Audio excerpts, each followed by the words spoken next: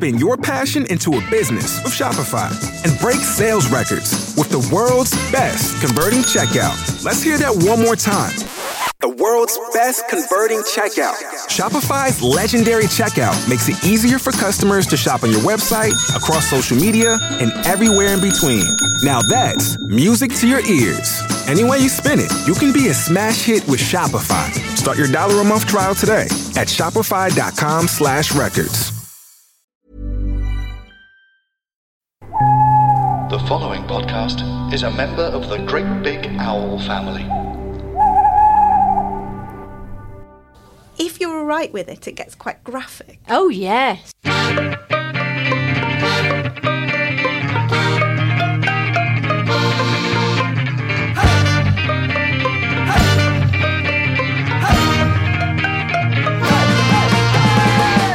Hello, I'm Beth Murray, and this is One Torn Every Minute, the podcast where we talk about giving birth. Today, I'm joined by the lovely writer and comedian Lucy Porter. Lucy, let's plunge straight into your cervix. Do. I knew it was going to get graphic. I didn't realise how quickly we were going to go entirely genital. But yes, feel free. Everyone's had a poke around in my cervix, Beth, so you'll only be joining a cast of thousands. It's a metaphorical poke around your cervix, okay. At least not literal. Yes. But firstly, I'd like to summarise how many times you've given birth and when. Okay, I have given birth twice. The first time it was in September 2010. It was the 20th. I even remember the date. Even the date. Isn't that incredible? It's incredible. That it still comes back to me after all this time. Into your brain. And the next one was December the 28th, 2011. So two births in quick succession, which in some ways was quite a good way to kind of, do one and then get straight back on the birthing horse. Get it over with. That's probably a thing, a birthing horse. That's probably a piece of equipment you can get, but mine was metaphorical. And I know it's kind of dodgy when children are concerned to mention a favourite, but in this circumstance, did you have a favourite birth? Well, it's interesting. In the same way that one cannot pick a favourite child, both of the births were good and bad in different ways. So I would say the second one was, my son's birth was easier but less exciting. And I'm using the word exciting. Exciting, yay! Really under advisement there. But yeah, my daughter's, it was the first time and it was all fascinating. Often I think these are going to be first time births because they're just so much more new and raw as an experience. Yeah, there was a lot that was terrifying about the second one, but for sheer visceral terror, the first one. That's what we're after. Yeah. If you want the good medical grim stuff. To be fair, I think both of my births were quite ordinary. And I think in a way that's what I quite like. There's no such thing. But you know what? But you hear about really terrible births, and then you hear about the really, because obviously some of my friends have had horrific experiences, and it's and I think it's everyone needs to get their birth story out. I think however traumatic or otherwise it's been, everybody needs to talk about it. You need that catharsis. This is why this is great, because I can do it on a grand scale. But I bored everybody, all my friends. But we've all heard each other's birth stories to death, and some of them are really awful, and that is terrible. And but then I also have friends who've got really amazing, wonderful birth stories where, like, my yoga teacher has the most nauseating. Hang on, she didn't orgasm or anything, did she? I've heard about that. She probably did. She's keeping it to herself. But God's sake. she had this amazing, easy, like, I just breathed the baby out. It just I just took a few breaths and I just thought about the glory of the universe, and then suddenly like there's a flower. baby. Exactly, yeah. My petals opened, and then she realises that she's nauseating. And that everyone hates her. But you still need to talk about it, even if it's been good. But I would say mine is somewhere in the middle, and I think that's quite important. That you don't necessarily always want to hear the horror stories or the brilliant stories. No, Sometimes middling, I think, is what we're after. It was awful, but we got through it, and I did it again. Yes. So what I like to do is take you through one birth from beginning to end. Oh, lovely. Okay. And we'll delve into the other births as well. Yes. Just for reference. And maybe I might share my birth experience a little bit where relevant. Yes. But essentially, we're focusing on one labour from start to finish. Right. So if I can take you back to... So it is like one born every minute, and so we're going to do the thing of pretty arriving much at the hospital. But we're just going to visualise. Yeah, okay. So I'm taking you back to 2010. 2010, September 2010, the 20th of September, 2 days before my due date. So we were very lucky, actually, because the night before, on the 19th of September, my husband had gone out and had a few too many drinks. And was there not a moratorium on that sort of thing? Well, no, he was doing that thing of, I'd better get some drinking in before the baby arrives. I'll have my nights out. And all, his friends were like, oh, yeah, come out and, enjoy your freedom and all that stuff. So he had a very heavy night. And so it's very lucky that Emily didn't come a day before. But I think his slightly tired and emotional state throughout the birth sets him up really for fatherhood. Exactly, yes. He was already feeling a little bit drawn. So did it start quietly, or did you go full on straight away? So we had been watching the Shane Meadows film Dead Man's Shoes, starring Paddy Considine. Well, that's a lovely thing to get you in the mood. It was. I didn't know. I thought, I kind of felt like, I've got 2 days, I don't need to be doing anything. I'd sort of pictured it. I mean, I had extraordinary plans about this birth, and we had drawn up. So take me through them. Basically, so I was going to, the day that I was due to give birth, I was going to be packing my bag for the hospital. And did you just assume you were going to give birth on the day? Yeah. I just thought, they've given me a date. I'm generally very law-abiding, so I thought if anything I'll be late because it was first baby, and everyone says you'll be late with your first baby. And I'd drawn up this incredibly elaborate birth plan about wanting not to have painkillers. We'll come to all of that later, I'm sure, about how I look back on the birth plan and like, oh, you young, tender-footed idiot. But you don't know, do you? You don't know. You make the plan because they tell you to make the plan. So I was thinking, I'm not going to give birth for a while. But anyway, so we were sitting there, we were watching Dead Man's Shoes. Paddy Considine was just about to kill a man. And I felt my waters go. Oh, that starts the beginning. That was me. Oh, right. That's how my first one happened. Yeah. But it's not supposed to happen like that. You're supposed to get contractions first. Yeah, I believe so. But, but it was very quick, actually. So the waters went. And I just thought I'd wet myself because you just don't know, do you? It's such a weird thing. It's a very weird sensation. Because the second time my waters did break after labour started, and I don't remember anything. I don't remember the waters breaking at all.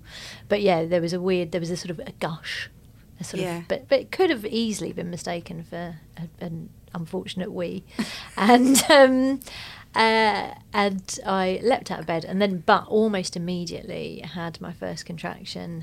And at the point I had my first contraction, I threw up. Really? Is that a thing? Don't know. It definitely was for me. And I think I threw up second time around as well. I'm terrible with pain. Really terrible. I have a pain threshold. Really low pain threshold. I cannot even... I've been threaded, my eyebrows... I had my eyebrows threaded in a department store once, and I had to leave halfway through with one threaded eyebrow because I couldn't. Because it's a public arena, and I was like, I don't want to scream the department store down. I'm in the middle of, I think it was Jenner's in Edinburgh. I was like, I can't. Incredibly low pain. I would tolerance. say not being able to tolerate threading means that childbirth is going to be pretty steep hill to climb. I knew that we were in for a rough ride. But why did you have no pain relief on your birth plan then? Well, because everybody said, it's a different kind of pain. And, I had done this thing where I had gone for hypnosis. Oh, yeah, the hypnobirthing. Well, it wasn't proper hypnobirthing, right? I didn't want to shell out the full amount for a proper hypnobirthing. So what I'd done was I'd got a sort of backstreet hypnotist. In fact, no, I'm being unkind. He was a very good hypnotist. But I just thought I don't want to go in a group. I'd done enough group activities of sitting on a rubber ball talking about my cervix, and I thought I just want to do something that... Also, for me, it was very difficult I was working right up until I gave birth, so it was very difficult for me to schedule in any like NCT or anything. I didn't do any NCT because we were in Edinburgh when I would have been doing my NCT in August. And I'd been doing a voiceover the day before I gave birth because I was. So I'm sensing that you were really quite ill prepared. I was ill prepared at the same time, over prepared in other ways. So yeah, I hadn't really. I'd thought about it a lot, but in lovely abstract terms rather than actual practical terms. Well, hypnobirthing does encourage you to think about it in lovely flower opening. Terms. Well, it was a balloon in my case. Oh, I had a blue balloon that I had to picture. So he said, when you feel a contraction come on, then you start to picture a blue balloon, and as the contraction progresses and gets more intense, then you picture the blue balloon inflating, and when you get to the point where you think you can't bear the pain anymore, you just picture the blue balloon floating away and surrender yourself to a higher power. So I tried. That's the first contraction. That really sounds like bullshit. I know. Well, basically, as soon as my contraction started, I pictured the blue balloon floating away with all my money in it that I'd given him for the hypnobirthing, because I was like, well, I'll never see that money. I could have spent that money so much better, but anyway. I was going to say it would just pop in your face straight away. Yeah, the balloon was, a shriveled mess, like my dreams. But no, I mean, in a way, though, I think it kind of helped me not worry too much, because I sort of thought I was managing things, and in a way, it's something to do in the run-up. Exactly, and it's all about keeping yourself busy, isn't it? Yeah. And so I think it was quite a good thing to do, actually. I mean, the other things I did, I spent so long massaging almond oil into my perineum. Oh yeah, I'd forgotten about that. Yeah, I didn't know how to do it, so I was just sort of poking around absent-mindedly. It's not an area of your body that you ever pay any attention to, is it? No, it really isn't. The taint, as I believe people call it. I'd never considered my perineum until I was brought face to face with it in pregnancy, and it becomes very difficult in the latter stages of pregnancy to even sort of locate the perineum underneath everything.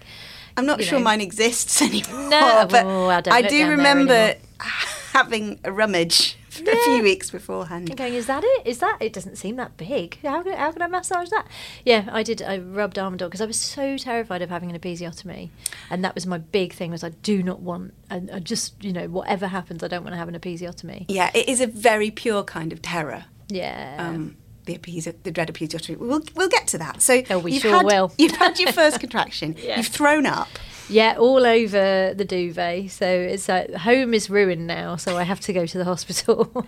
And we were very close to. So I gave birth at University College London Hospital. Big up did them. I. It's such a popular place. Oh, it's amazing. The Elizabeth Garrett Anderson wing, and they were brilliant and amazing. And did they let you straight in? No, they did not. No, that's a pattern. We turned up, and at this point, I mean, I was absolutely regretting the hypnotherapy. The balloon had gone. The balloon was somewhere over East Anglia now. It's just gone. And we were in our old Peugeot 306. In fact, the thing about giving birth in the centre of London, folks, is the parking. Nightmare.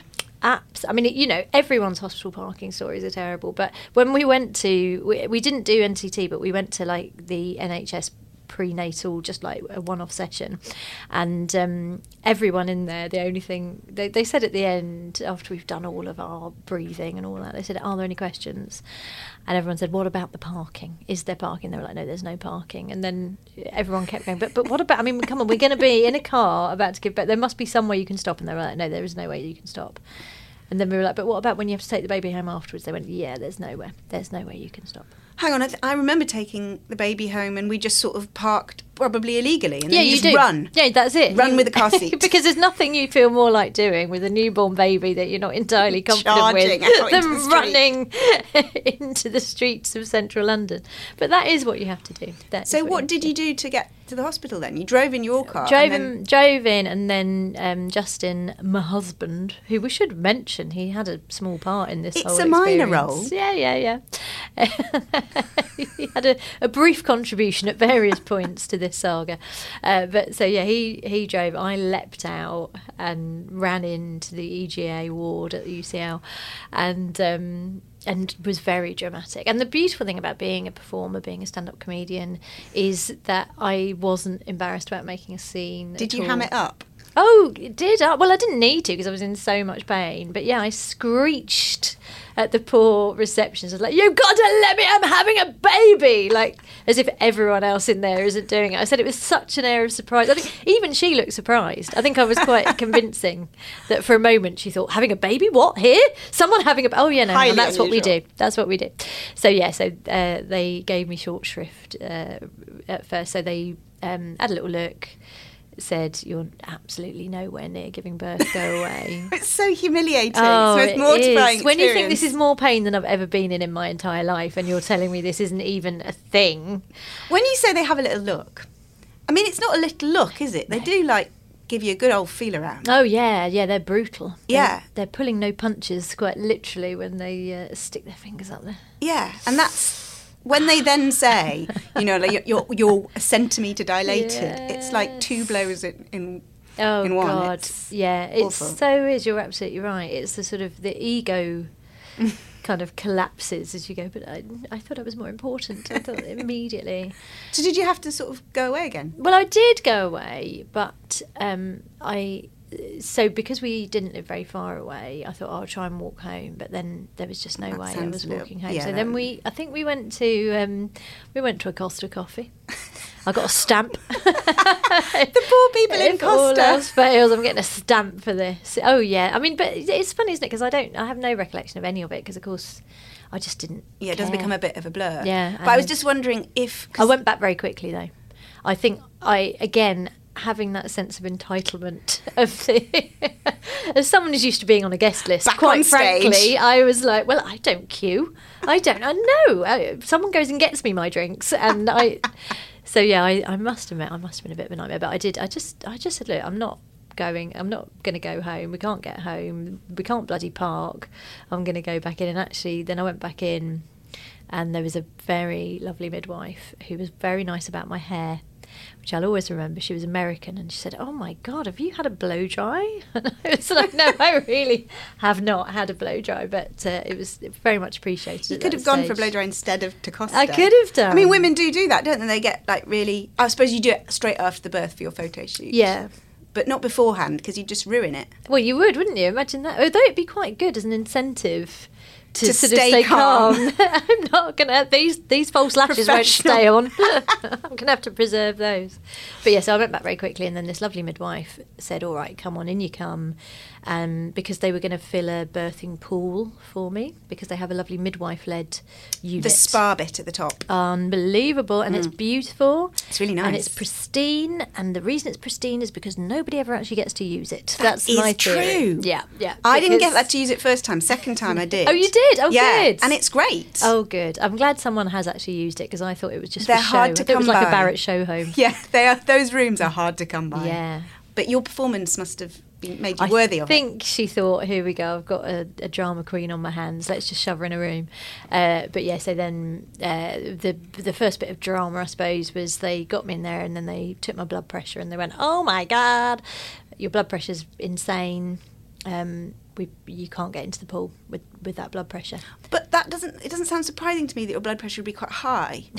Because I'm a very anxious person. Well, I mean, the strength of my performance in reception had been enough to raise, heart pounding. Exactly. An audience would have been, their blood pressure would have been raised, let alone mine. But yeah, it is very stressful, and you think, yeah, of course I'm going to have high blood pressure. But anyway, but yes. And also you'd think that the birth pool might bring it, down a bit. Yeah, but I suppose they don't want to get you in the water and then have to haul you out unconscious, so fair play to them, really. And they were very nice about it. How did they get it down? I can't remember what exactly happened next. I think then I sat somewhere for a bit. I sat in that room for a bit, and then they gave me some gas and air, which I didn't take to. Neither did I first time round. You have to be taught how to use it, I think. I think I didn't quite get it. Justin had a go on it, said it was nice. But he was probably calmer and was able to actually ingest something. Whereas, I think I was just sort of breathing into it more than it was putting anything into me. Yeah, second time round I was taught how to do it, and it was much better. Oh, was it? Like fairy gas when you were little in the dentist. Yes. You'd kind of swing away and it really worked. But first time round was useless. Yes. You see, this is what I wish had happened is I'd done this podcast in between birth 1 and birth 2. What you need to do is you need to get people who've just had one and are thinking about having another one.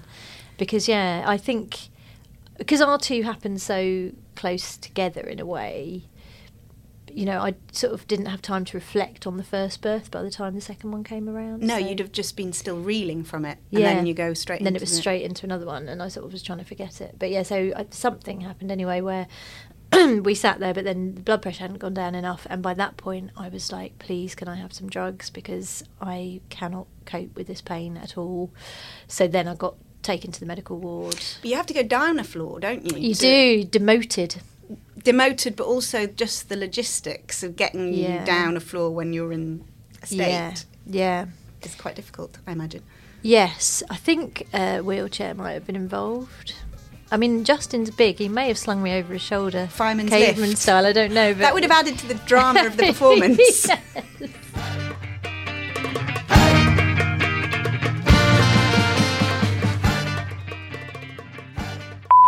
Brian and Roger met at a support meeting for divorced men. Both are starting again.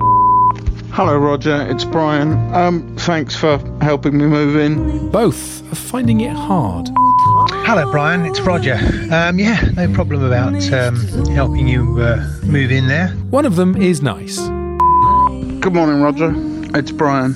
I had that dream again about Carol Kirkwood. Brian and Roger is an addictive and hilarious podcast sitcom from Dan Skinner from Angelos Epithemiou and Shooting Stars, and Harry Peacock from Toast of London. Great Big Owl. Hey, I'm Ryan Reynolds. At Mint Mobile, we like to do the opposite of what Big Wireless does. They charge you a lot, we charge you a little. So naturally, when they announced they'd be raising their prices due to inflation, we decided to deflate our prices due to not hating you. That's right. We're cutting the price of Mint Unlimited from $30 a month to just $15 a month. Give it a try at mintmobile.com/switch. $45 up front for 3 months plus taxes and fees. Promo rate for new customers for limited time. Unlimited more than 40 gigabytes per month. Slows full terms at mintmobile.com.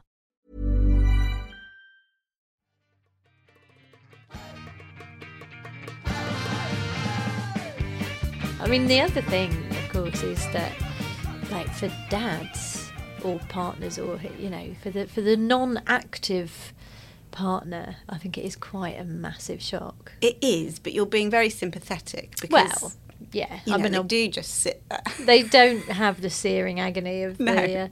But it's funny though, because I do remember the pain being really intense, but I didn't sort of panic about it. But I just thought we need to deal with this. We need to do something about this pain because I can't cope with it. And so then did go down to the medical floor, and I think I must have dilated quite quickly, because then, pretty sharpish, an anaesthetist arrived, and I have never loved a man more. And I say that even if Justin's listening to this, I think he's big enough to take it, but I've never loved a man more than I loved that man. So he was giving you an epidural? He gave me an epidural. But best day of my life. And was it really that dramatic? Unbelievable, yeah. So he gave me the epidural, and it just worked straight away. Like, within seconds. I'm very susceptible to drugs, Beth. Susceptible to pain, susceptible to drugs. I think I'm just very suggestible. Generally, anything that happens, I take it in my stride. So my recollection of it, and this may not be true. In fact, we should probably have Justin here just for sort of verification. But my recollection of it was that I immediately just felt amazing, and then just got some sort of rest, and because actually when this is all condensed, obviously, isn't it? But some hours had elapsed by this time. So, I mean, actually, the whole process started at about 8:30 in the morning. The watching of Dead Man's Shoes and the throwing up and all of that was in the morning. And then we are now we're now into sort of lunchtime, mid-afternoon, and baby Emily is not making her appearance until late evening. But I mean, the epidural can slow things down, can't it? Yeah, so I had a long time of just sort of sitting about, but it was lovely. But that was, in a way, this is why I think I quite enjoyed Emily's birth, because it was sort of drama and then a little bit of calm and then a bit of drama again at the end. But I had, like, there was quite a long period in the middle where I was sort of aware that I was having contractions, but I couldn't really feel them.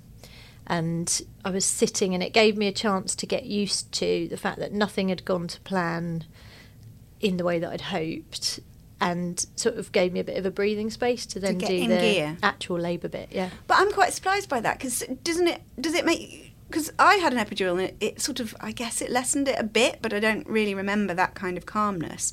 And what you're saying is, rather than numbness, you felt quite good.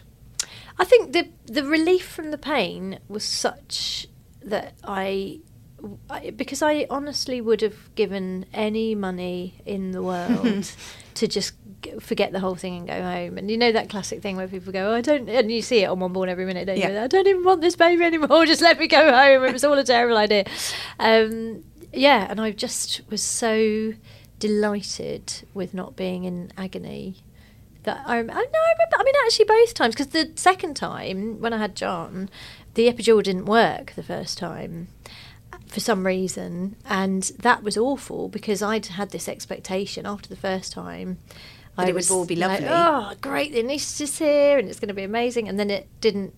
And then I was still in pain. It did lessen it slightly, but it was still painful. And again, you see, being a bit arsey and being a bit entitled was very good, because the midwife was saying, oh no, well, it's not meant to take the pain away altogether. And I was like, no, I had one before and this is totally different. So you were lucky enough to have a comparison. Yeah, so I demanded to see the anaesthetist again, and he said, oh yeah, actually maybe, okay, fine, and then gave me another one and it was fine.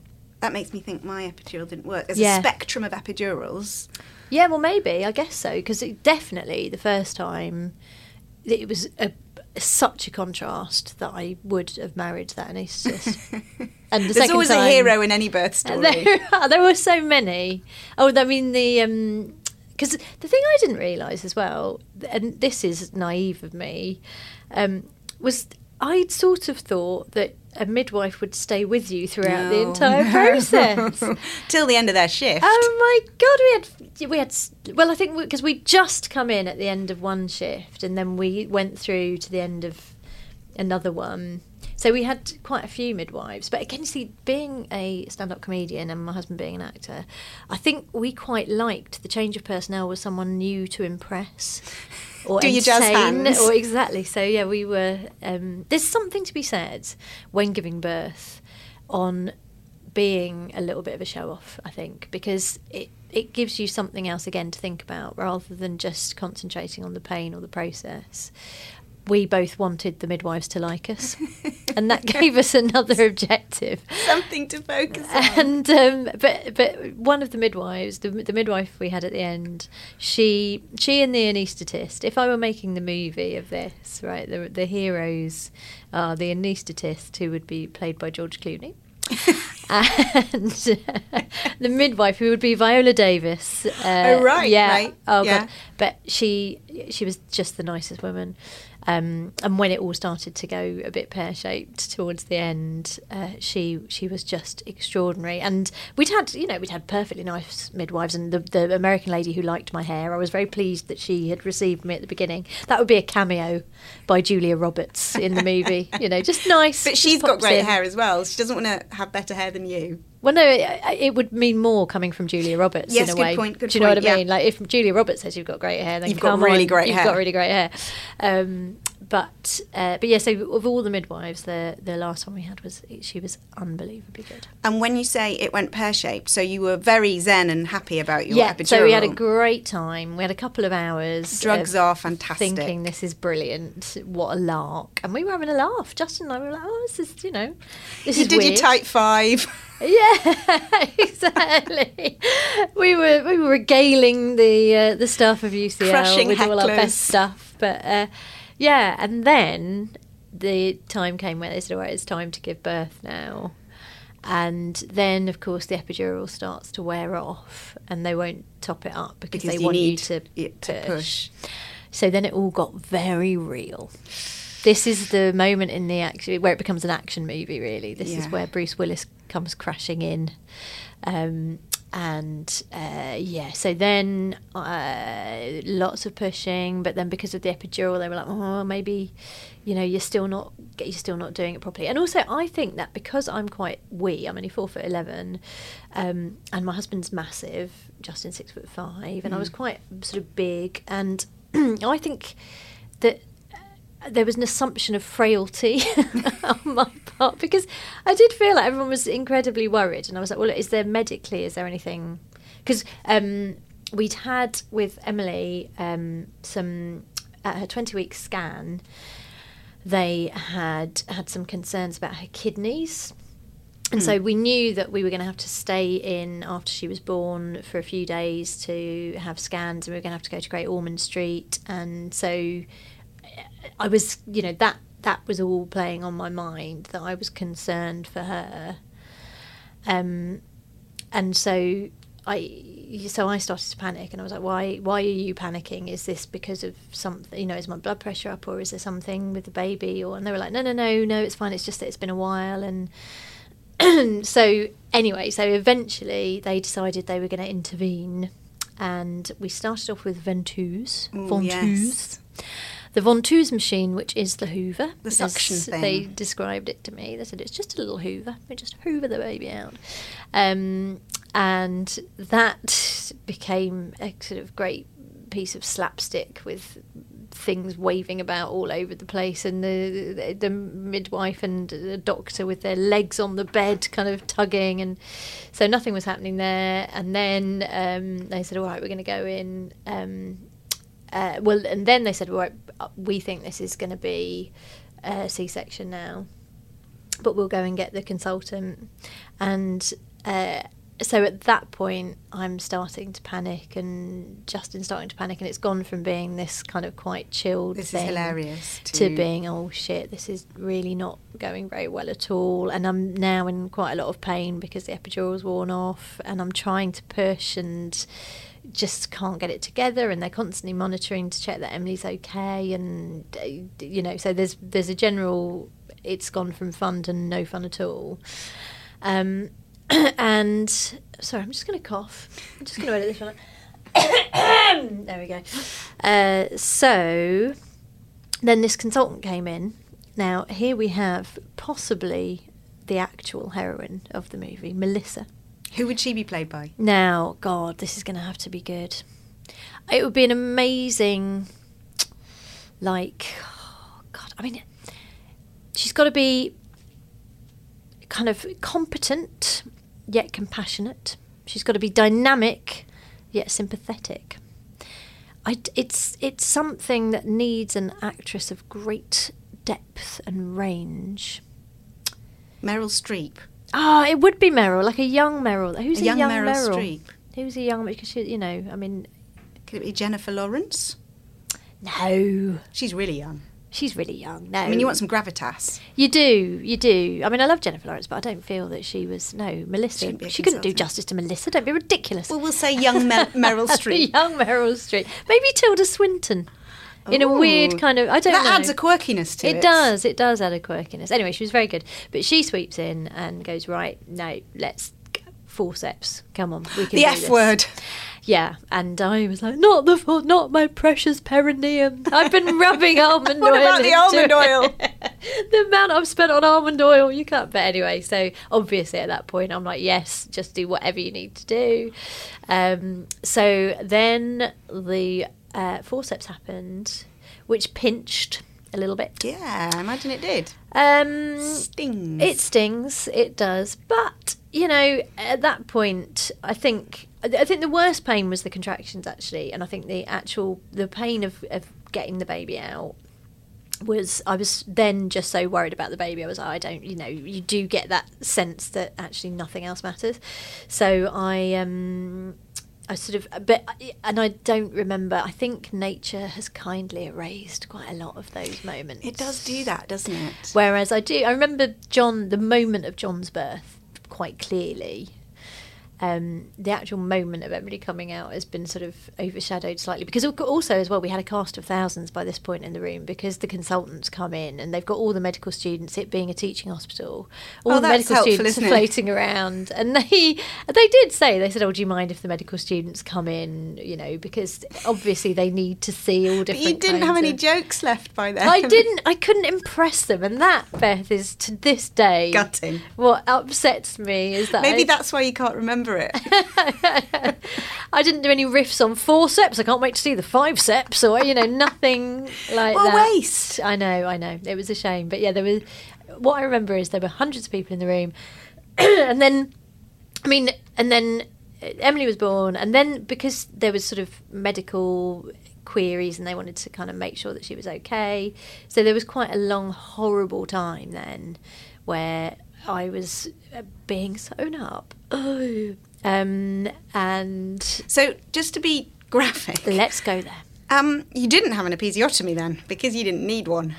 No, I did. No, she did. Did she cut you first before she forcepsed? Oh, right. Yeah, I suppose that would make sense. Yes.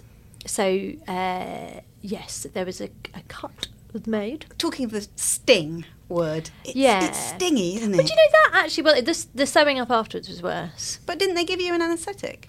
Come on, it didn't touch the sides if they did. By that time, I'd had the epidural, I'd had the good stuff. I wasn't going to, nothing else was going to be good enough for me after that. Because there was sensation. It wasn't that bad. It wasn't that bad, but it was a sore feeling. But actually, having dreaded it, the thing that I really didn't want, and it now, I think, it wasn't really that big a deal. And in a way, then when I had John, then they just went, we'll just reopen your episiotomy and then it will definitely be fine. It's just said in such a casual way, isn't it? It's like, yeah, just open it up again. That massive scar, just tear my vulva there, that's fine, absolutely fine. But I think I was very lucky in that it prevented any further trauma.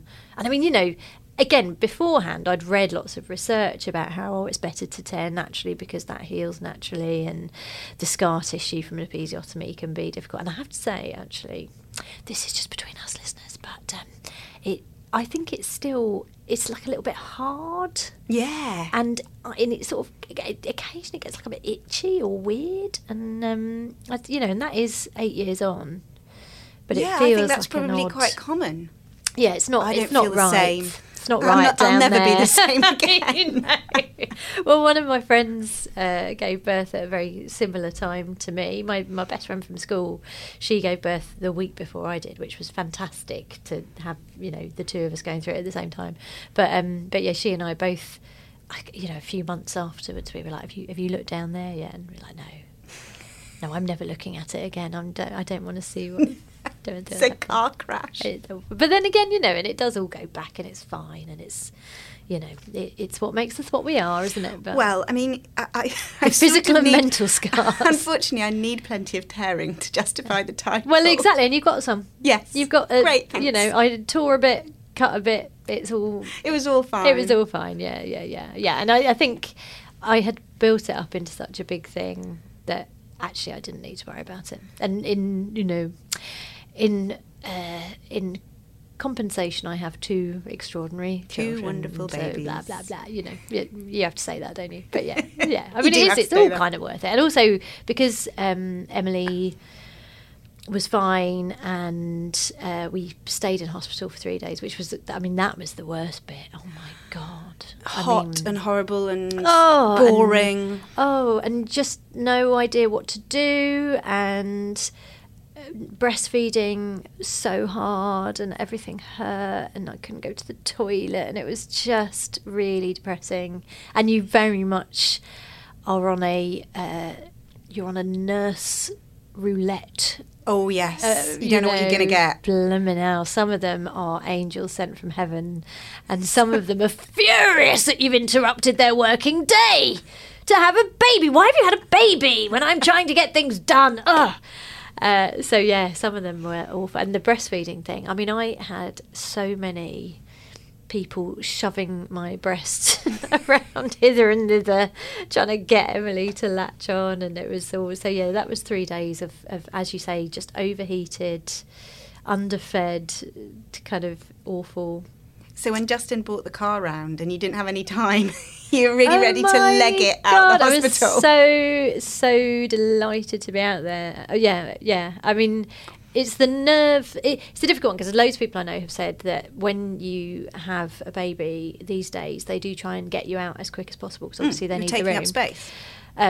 Which is in its own way terrifying. But because we had to stay in for 3 days, that was pretty awful as well. And the second time I was desperate with John. I was like, just get me home where I can have my own stuff around.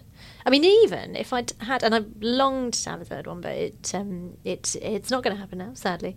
But I think I would have tried to do it at home. Well, they encourage that now, don't they? I know. Particularly if you've given birth before. But yeah, well, because we were we live somewhere else now, but at that time we were very close to the hospital, and I thought so you could have transferred. I was never tempted by that. I wanted to be around drugs and expertise and surgical implements. Yeah, I mean, it is difficult, isn't it? Because you think, well, if anything goes wrong, you're going to you're going to hospital anyway. Also, you mess up your house rather than the hospital. Well, that's true. But ours was rented, so I was it didn't matter. Landlady can take care of it. She was lovely, so you know.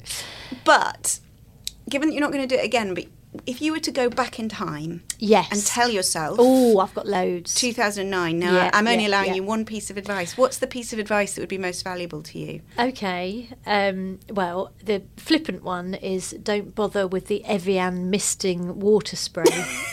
Because that never got out of the bag. That was the idea that a light misting of water at any point would be what you would need. I'll just lightly mist myself. The equivalent of the epidural. You wouldn't have needed it. That's it. Oh, I missed it now. I'm fine. But in all seriousness, the thing that I think I did take into my second labour, and that I would, I think in my first labour, I should have insisted on pushing a bit longer. When they said, "Oh, look, we're not really medically concerned," I kind of should have said, "Look, well, then let's just wait." And I think I would rather have pushed a bit longer. I think I could maybe have avoided the forceps aspect of the whole thing. I mean, I would probably still have had an episiotomy. It's not that I'm still obsessed with the episiotomy. Episiotomy is our destiny. They are. That's it. It was written in the stars. I was going to have one. But yeah, because the second time with John, again, they said, "Oh, we're not sure. We think we need to get this baby out." And I said, no, please give me a little bit longer. I think I can do it. I think I can. If I push a bit longer, I'm sure I can get him out. And I did. So you were right. I was right. And, you never know. And obviously you must always listen to the medical professionals. And I do believe that, they are always acting in your best intentions. And it's not just that they want to get it done. They genuinely believe they're doing what's right for you. But having said that, I think, I knew definitely the second time. I was like, I know that this can happen. I feel some sort of gut instinct or something, but I feel like it's going the right way, and let's leave it a little bit longer. So listen to the experts. Listen to the experts, but and then also trust yourself. Yeah, and and I think my sense of vulnerability the first time was certainly lessened. The second time I sort of felt like, actually, I'm strong, I'm powerful, I can do this. And I think that sort of made a difference to how bolshy I was prepared to be in the end. And so bolshy and entitled. And it was good. But so the second time, when John came out, I was like, boom, there's a baby, woo. By that point, you were a pro. You were working the Apollo. That's it. I was hilarious in the final stages of that labour. They talk about it still. I'm sure they do talk about it still. I'm going to go back to UCH and hunt them down and say, was she the funniest of all of them? Yeah. I'd like to. Just to verify. If you could. Well, in fact, when lovely Melissa, the consultant, came in the first time with Emily, and she said, "Oh, do you know? I think I know. I think I saw you do a gig at the Dulwich, the Dulwich Tavern." And even though I'm in the middle of this incredibly traumatic labour, the stand-up comedian instinct kicked in, and I went, "Oh, really? Which gig was that?" I need to know. Make sure it was a good one. Yeah. Did I die? Or Well, thank you very much. And that final lesson, I think I'm probably going to take, and I'm going to write it on one of those paper lanterns that you get at weddings that people let off into the Don't bother atmosphere. with the Evian misting spray, that Don't one. bother with it. And I'm going to let it off, and it's going to catch fire and burn a farmer's field. Because we don't have any lessons in this podcast. We only have stories. We only have dead cows. Yes. Thank you very much indeed. Such a pleasure. I feel I've given birth again. I've been through it all again. It was cathartic. Thank you, my love. Thank you. Thanks for listening to One Torn Every Minute. If you enjoyed it, please rate and review us. See you next week.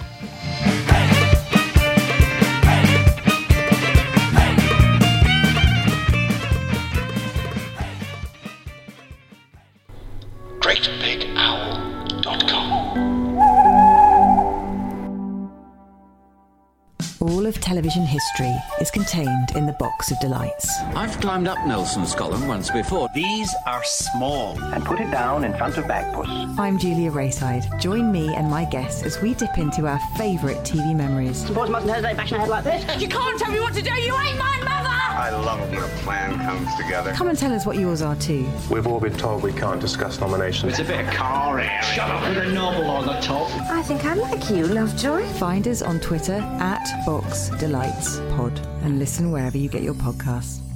Great Big Owl.